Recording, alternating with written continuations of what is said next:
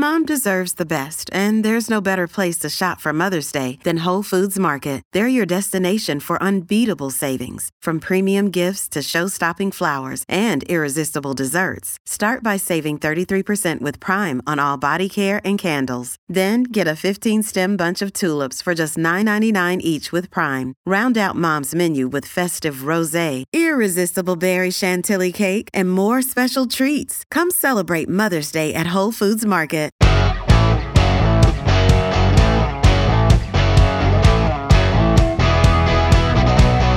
Coming up on today's show, the man with the golden goal, Dylan Guenther, will join us. We'll speak with Jay Ingram, well-known Canadian science broadcaster and author. He's now doing some work on helping you reduce the risk of developing Alzheimer's. And we'll take a look at the Three Amigos Summit. Coming up right away here, what's on the agenda this time around?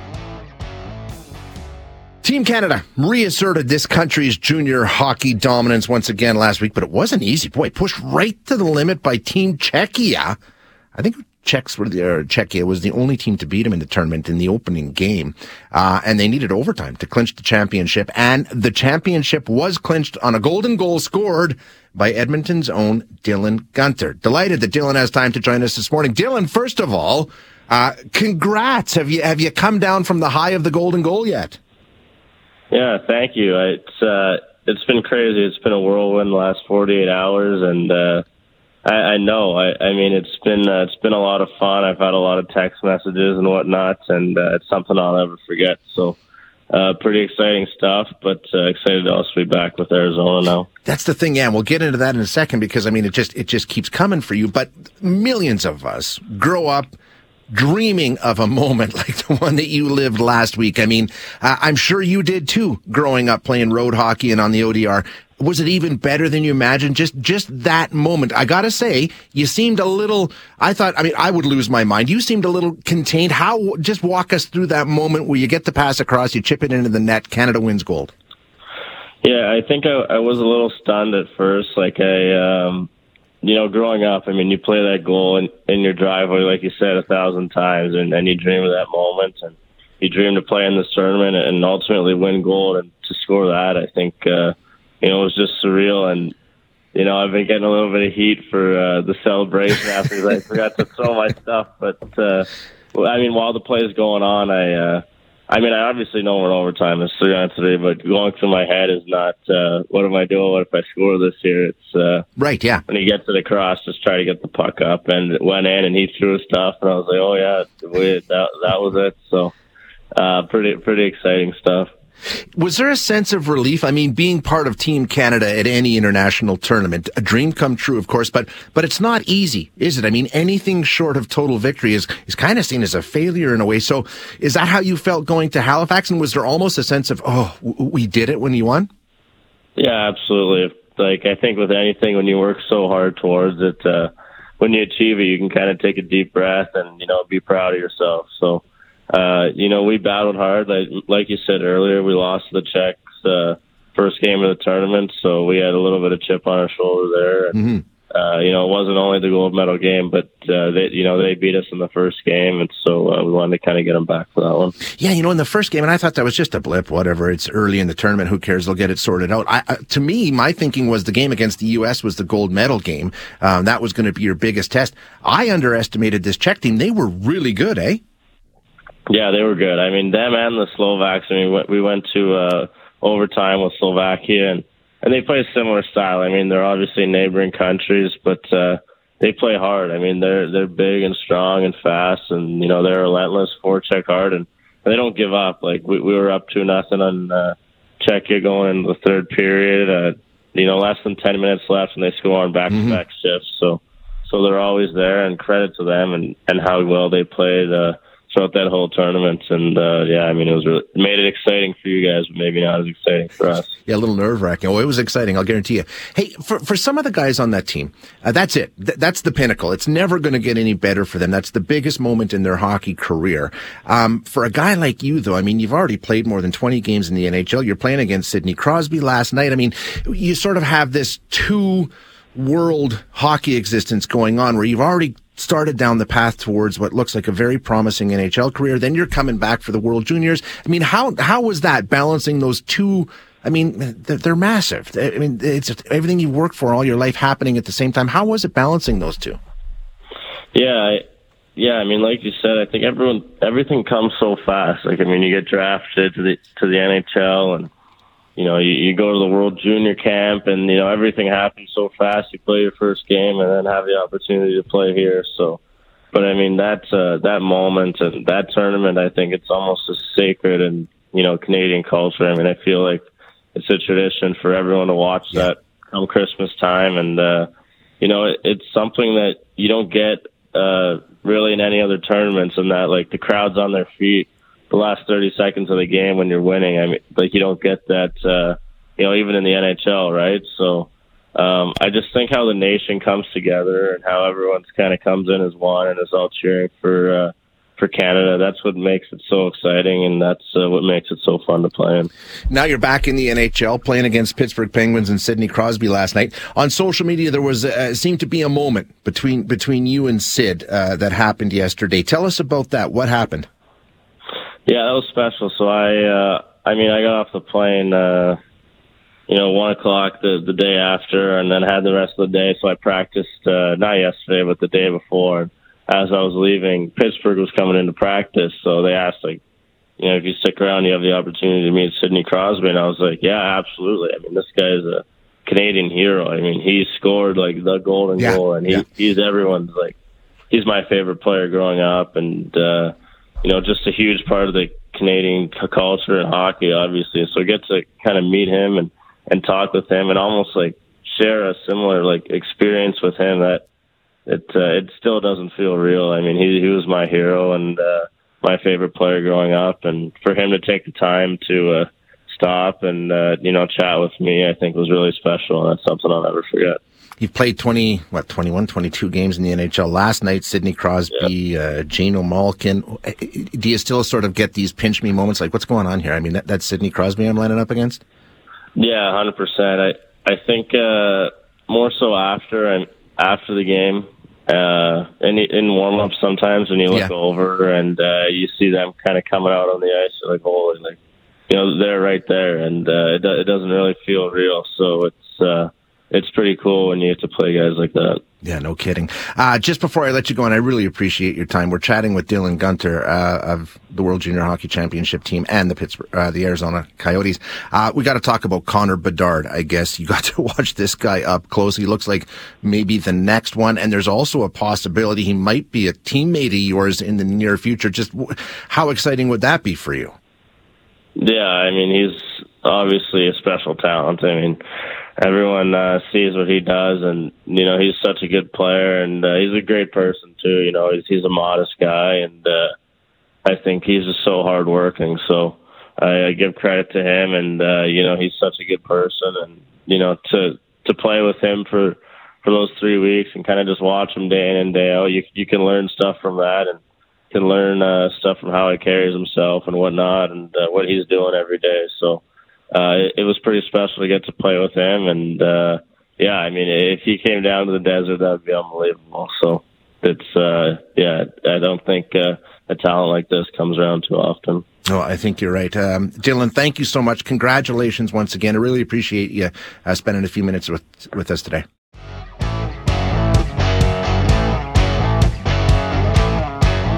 Really looking forward to this conversation. Have been for a while. Jay Ingram is a name that's very well known to Canadians. He's done all kinds of work in the science world. I don't know if you'd call it science education or science accessibility, but he's an author. He's a broadcaster. Perhaps maybe best known for his time spent hosting Daily Planet on Discovery Channel. Before that, he was host of Quirks and Quarks on CBC Radio for a number of years. Really excited that he's here to speak with us this morning. Jay, thanks so much for your time. I appreciate you being here. I'm finally on your show. I feel like saying, first time caller, long time listener or something like that. We started chatting on social media a while ago, and I was really excited because I got to say, and I don't want to make you uncomfortable here, but Quirks and Quarks, going back to when I was a kid driving around with my dad on the week, I remember that show to this day. I absolutely loved it. Just wonderful stuff, and there's really nothing else like that on radio, is there? I mean, that was sort of a unique niche for you. Yeah, there's nothing on it like radio. And, you mentioned Daily Planet. Yeah. There's nothing anywhere on television like Daily Planet was. An hour a night, 5 nights a week, prime time. No one was, not even the American Discovery channels were interested in that. Science. I mean, that's sort of been that's been the milieu that you've been working in for so long. How come? I mean, why did you end up there? Was that something that you sought out? How did it work? So I was fumbling my way through university. I went to Toronto from Edmonton. I did my undergrad at University of Alberta. I went to Toronto and sort of kept going in graduate studies, but oddly enough, and I can't really pinpoint the reason, I sort of knew what I've done is what I wanted to do. Okay. I wanted to, I knew there were great stories in science, and I felt that more people should know them. So that's what I did. Now, we mentioned your work in Discovery Canada, and you've written several books, and you're on CBC and all this stuff. Now you're working with the Public Health Agency of Canada it's a pretty interesting campaign. I must admit, an eye-opener for me. You're focusing now on dementia. Tell us what you're up to. Yeah, so everybody's familiar with dementia and specifically Alzheimer's disease. But I think what's really important to know is that there are risks for getting dementia, and let's concentrate on Alzheimer's, that you can actually manage. And I don't think this is very well known. And, as we talk about this, you'll see that some of these are things, you can actually control. Now, there are a lot of risks. So right now, the medical community has identified about a dozen. Some are a lot easier to control than others. But if you're a person concerned about eventually getting Alzheimer's, these are things you should really pay attention to. Jay, I think you're right. I mean, for me, somebody who, I'm not doing strictly science broadcasting, but, just in all the different health-related news and everything else, I was trying to think about it, in terms of Alzheimer risks and all the rest. Do a crossword puzzle came to mind. I think there were stories about that for a while, but that was really my understanding of the risk. I was really surprised to learn there are so many. What are they? Like you say, some of them are within our control. Yeah, so, the one thing is that because they're quite disparate, they range over a whole bunch of things. I've been trying to figure out how best to group them. But let's start with things that most of us kind of already know, which are things like stay physically active. This is particularly important as you become elderly, but it's really important, as you know, all the time. So physical activity can lower your risk by 1 or 2 percentage points. So can, if you stop smoking, we all know that already. Yeah, sure. When it comes to alcohol, just don't overdo it. Nobody says, completely abstain, but, keep it under 2 drinks a day. Otherwise, you are risking Alzheimer's. So there's 3 right there. Drinking, smoking, physical activity. We kind of all know. Yeah, those are like general health. Those are general well-being risks, right?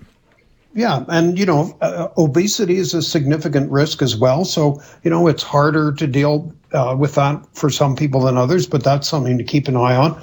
And high blood pressure.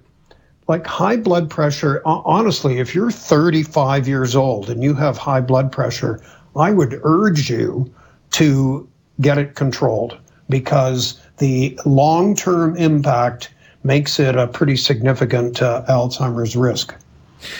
Now, this campaign that you're working on is basically just try and pick one at a time, right? Just get started, do something.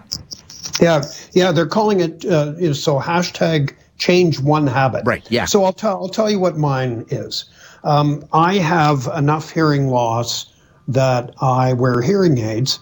Hearing loss, believe it or not, Jay, is the biggest of all these risks that I've mentioned and will mention, it is the most significant. It can account for something like 8% of your risk for Alzheimer's. I think it links to social isolation, which is also a known factor. So, tragically, you saw what COVID did with people in long-term care where they could only interact with somebody through a window, that kind of social isolation. But hearing loss, for anyone that has it, they'll know right away. Going to a restaurant with a table of 8, you can forget the other end of the table. You're just not going to hear them properly. So I am doing more. I religiously wear my hearing aids, but I also try and position myself in situations like that where, I'm in the middle of the table, maybe with my back to the wall, so that I can hear better. And, I even though I sometimes or quite often use closed captioning on TV, I also try and lip read at the same time. It's a little difficult because the print is so obvious, but these kinds of things, because, people worried at first when hearing loss became an evident risk that maybe it was just part of the Alzheimer's package, that one of the early symptoms you get is hearing loss. But it now seems clear that if you wear hearing aids, that risk is reduced. And so that's absolutely key. That's important. And so then it's not the fact that you actually have hearing loss. It's the impact that the hearing loss has on the way you conduct yourself. That's the way people's thinking is trending right now. Now, the most important one, and this is difficult to manage certainly once you're my age, is how much education, how long did you stay in school? Really? And we see this particularly, the historical record in China where many women never went to school shows that their Chinese women's rate of dementia, at least up till the present, has been unusually high. So obviously, if you're already out of school, you can't go back and say, well, I should have stuck it out till grade 12 or maybe even, gone to college. But I think what all of us can do is, really make it absolutely a guarantee that if kids want to go to school, they have access to school.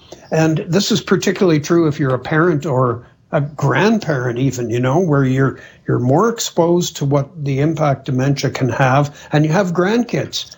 I mean, you can't force them to stay in school, but it's just another thing that is worth considering. And by the way, that correlates with your crossword puzzle idea. Right, yeah. Because there's a lot of hope, I would say, that engaging in Sudoku or New York Times Wordle, crossword puzzles, I think all of that is definitely good for you and good for your mind. The evidence that it can replace early education isn't there yet. Okay. And, I think it's because the brain is maturing rapidly when you're in those, in junior high school and high school, and that's when education can take advantage of that. That makes perfect sense. And, Jay, I imagine, given what we did a story recently about the silver tsunami and the aging population, anything we can do in terms of reducing the incidence of dementia and Alzheimer's is going to have a huge benefit to us as a society. I mean, you talk about healthcare, you talk about all the rest. We know our population is getting older. Age is obviously part of this. Anything we can do is going to pay off in spades, right? Well, totally. And so we tend to, our anxiety about dementia revolves around ourselves and our loved ones and our friends. But even not just reduce the incidence, even if you delay it by 5 years, the positive impact on the healthcare system would be amazing. So, in the latest analysis of this, there have been some added that weren't there before, including traumatic brain injury. So, take care if you're mountain biking and things like that. Air pollution, which to me is that's something an individual can't really control. Right, yeah. I mean, I live next to the Crowchild. Is that going to affect my risk for dementia? But a government, governments can handle that. So, there's a wide range. Diabetes is another one. Control it if you can. There are a lot of these. And as you said, Public Health Agency of Canada is wanting all of us to take one of these and change one habit, upgrade your activity? What would you do, Shay? Yeah, I don't know. I mean, I'm proud to say, and I keep saying that I quit smoking about a year and a half ago. So that's a good positive step. I think the one for me is to make sure that I try and remain active. And I notice, not even thinking about this, although this is something that's definitely I've thought about, and it's scary to me, Jay. I'm not going to lie, it really is. Oh. I was talking to my wife about it this weekend. Would you rather have your body break down or your brain break down? I mean, what would be worse? And I think for me, it would be dementia. It would be Alzheimer's. But I think staying active, staying mobile, keep moving. You know what I mean? I think that's something that I really need to make sure I stay on top of. And, I would just underline one thing that has been in the news lately about the approval in the U.S. of now a second anti-Alzheimer's drug. But really, I would so caution people that its effects are very minimal. There are health risks like cerebral bleeding that may be associated with these drugs. And the fact is they're going to be ultra expensive. Yeah. And so to me, if you can reduce one of your risks or two of you can, if you're socially active and physically active, if you work out with a group, you're reducing two risks at one time. So I would just plead with people to think about these risks. You can go to canada.ca/dementia. Mm-hmm. They're all laid out there. And, make a decision, change one habit. Great idea. And you know what? And it's not just for warding off the risk of dementia and Alzheimer's. A lot of those things you're talking about are going to help you, generally speaking, just be happier and healthier later in life anyway. It doesn't matter. And what's going to be interesting, Shay, is in the next, because the Lancet, the medical journal, has created this commission that evaluates these risks every 3 years. So the next one's coming out in 2023. And friends of mine in the Alzheimer's field say, you know what, the next one is going to be reduced vision, just as it is now with reduced hearing. And so there is an association with cataracts and dementia, that if you get cataract surgery, you have reduced your risk. And so really, when you think about it, it's all your sensory input. The more sensory input you're getting, the better it is for your brain. Fantastic. Great stuff, Jay. Thank you so much. I really appreciate you joining us. We'll chat again. Next time you've got a great story, you let me know and we'll do this.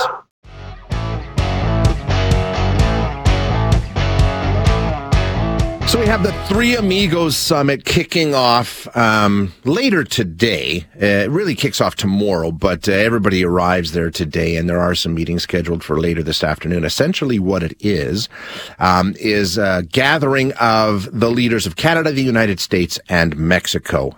We used to do them regularly, took a bit of a break, came back. The last one was held in November of 2021. And of course, there's always issues, and the argument is, how much of a North American approach are we going to take to these issues and the different countries and their concerns, because it's all focused on how the United States is going to handle these things primarily. The last summit focused a lot on the America First stance that was being widely touted by Joe Biden when it came to, the massive infrastructure bill, electric vehicles, all the rest of that stuff. I imagine that's still going to be part of the conversation, but there's a bunch of other things that are on the radar. So let's get a bit of a preview. We're going to chat with Eric Miller, who is a fellow at the Canadian Global Affairs Institute and president of the Rideau Potomac Strategy Group. Eric, thank you for joining us. I appreciate your time today. Yes, thanks for having me on. So, what do we expect to be on the agenda this time? As I say, last time, the America First mandate from Biden was sort of the big talking point, and that's still an issue, I would think. But where does it fit into what you see as the agenda being? Well, a big talking point on the trade front is going to be so-called friendshoring. There's been this great rhetorical flourish on the part of particularly the leaders of the U.S. and Canada around trying to produce more within North America and shift supply chains away from a focus in Asia. That's, of course, easier said than done, but that's something we're going to see a lot of. And, of course, we noted President Biden stopped at the U.S.-Mexico border on the way, and so migration will be a heavy feature on the agenda as well. Yeah, and I think a lot of us look at that as a uniquely American problem, but it's not, right? I mean, Canada has a role to play there, and obviously Mexico does, so it makes sense for the Three Amigos to be talking about that. Absolutely. And what you see is that a lot of the people coming across the U.S.-Mexico border are actually from Central America and even from other parts of the world. And there are many of those folks that are also trying to make their way to Canada. And what we've seen repeatedly is that when Canadians feel that the immigration system is not working in an orderly fashion, like when we saw those irregular crossings at Roxon Road in Quebec, you saw support for the immigration system decline. And so it's fundamentally important for the Trudeau government to ensure that the processes between Canada and the rest of the world, including coming up from Latin America, are seen as orderly by Canadians, and you don't have the sort of uncontrolled crossing environment that you've seen in parts of the U.S. So when you and you're right. I mean, the United States administration has been pretty clear that's sort of the focus of this summit for them, or at least, that's the primary focus. There are other things that will be discussed, but that's sort of the big issue for them. Where does Canada fit into where that conversation might go? What's the ask? What's the expectation? Are we just sort of, we're the tail of that, that migration route, or how big of a role are we expected to play in that? So on the migration front, there will be a number of different factors, including information sharing, cooperation on law enforcement. There needs to be some deeper thinking, and some of this is happening around how do you stop the push factors out of Central America. There's also the issue, which may or may not be discussed, but which is a fundamental long-term migration issue, which is the basically failed state of Haiti and the desire of many people on that island to seek safety elsewhere. And so Canada has a lot of different dimensions and pieces to bring to the table, because there are many more parts of the world that people want to leave than people want to come to, and Canada is one of those places where people want to come. That's going to be something Canada will want to discuss, but there are a variety of other things they will also be seeking cooperation on. Yeah, let's talk about those. What else do you see as sort of Canada's priorities, aside from what the U.S. and Mexico may want? What's Canada going to be focused on? So Canada's going to be focused on looking at how do we build North American cooperation on the electric vehicle front. We've seen the administration of Mexican President López Obrador essentially renationalize large parts of their energy and electricity sector. And so this has been a real advantage for Canada in pushing forward its competitiveness. You've seen a huge array of investments in the auto industry, particularly in Ontario, that are driven from the electric vehicle and electrification sector. Because if you're going to have electric vehicles, you need to do testing in an environment where there's flexibility with the utilities, and the Mexican government has retaken over their utilities. So that's certainly one thing. Canada is also concerned very much about what they see as the long-term protectionist tendency in the United States, and are concerned that, well, this electric vehicle tax credit piece has been dealt with. There's a fundamental investment that the U.S. has made at a scale which puts real competitive challenges on Canada. So to the extent that, for example, on things like semiconductors, you can get some of that production in Canada and some of that production in the U.S., that's something that they're going to be working on. So the sense is the U.S. is spending big money, and Canada needs to not only try to match that money to a reasonable extent, but also to have these sort of production sharing structures so that some production goes to Canada. Along those lines, a different sector, but when it comes to keeping up sort of, being a player, I'm wondering about the announcement today on finally procuring the F-35 fighter jets. We've talked so much about defense. We know the United States has pressured Canada to take a better position on their defense, or at least a stronger position. Do you think the timing is a coincidence, or is Canada sort of responding to some of the pressures the U.S. has put on around defense by announcing this on the morning of the summit? So certainly there is a linkage between the announcement and the summit, but we've seen for a long time a whole process that's been gone through. Unfortunately, during both the Harper government and the Trudeau government, this decision was highly politicized, and there was at one point when they said, no, we will not buy the F-35, and there are some who raised legitimate operational concerns about, say, operating in the Arctic. But at the end of the day, this is the new generation fighter that will allow Canadian troops to interoperate with their allies. And so the defense community in Canada has simply been telling the government for the last 2 years, just make a decision, please. Buy something. And so the fact that they've done that, and you'll see significant benefits going to the U.S. in the production of those, and of course benefits to Canada through the offtake agreements. There's an important example there of how North American cooperation can benefit both sides. So no question there's a linkage. In terms of cooperation, what is the relationship like? We know it's been strained at times. Biden has yet to visit Canada, believe it or not. I mean, there's questions around supply chains, trusted trading partners, all that sort of stuff. In terms of having this summit, getting together face to face, we know there'll be sidebars, all the rest. What is the state of the relationship, and how important is this summit to securing that? It depends on what the issue is. Canada and the U.S. are so close that the relationship on many levels just simply functions. You have every year you have hundreds of senior officials, ministers, and so on, who visit the U.S., who have good relationships with members of the administration, with governors. And so on the whole, the relationship is reasonably strong. The challenge is that Canadians do not necessarily have long-term faith in the U.S.'s ability to do what it says it's going to do and to do things in a manner that are not going to hurt Canada. The chaos we saw in the House of Representatives last week is something that sent shivers through those who support greater aid to Ukraine or continued aid to Ukraine, which is something that's a big Canadian priority. And certainly on the trade front, we've seen no evidence of a shift.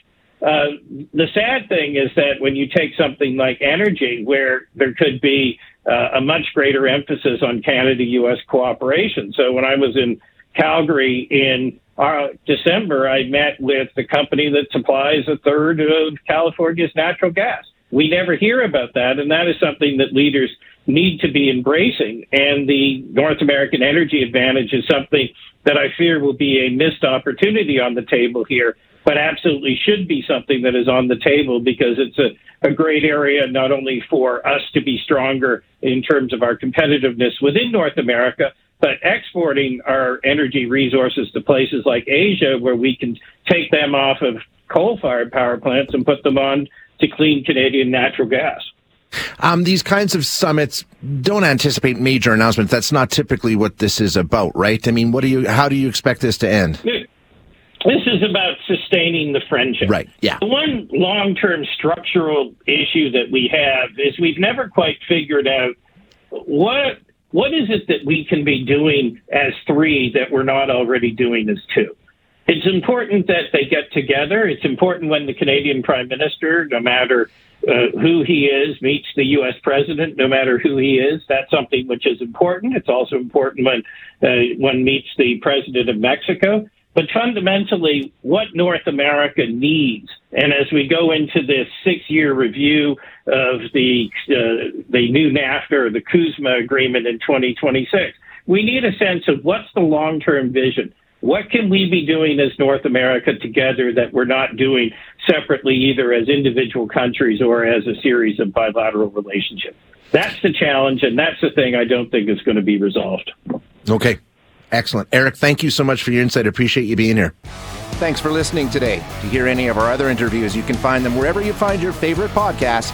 And if you like what you hear, don't forget to rate and review us.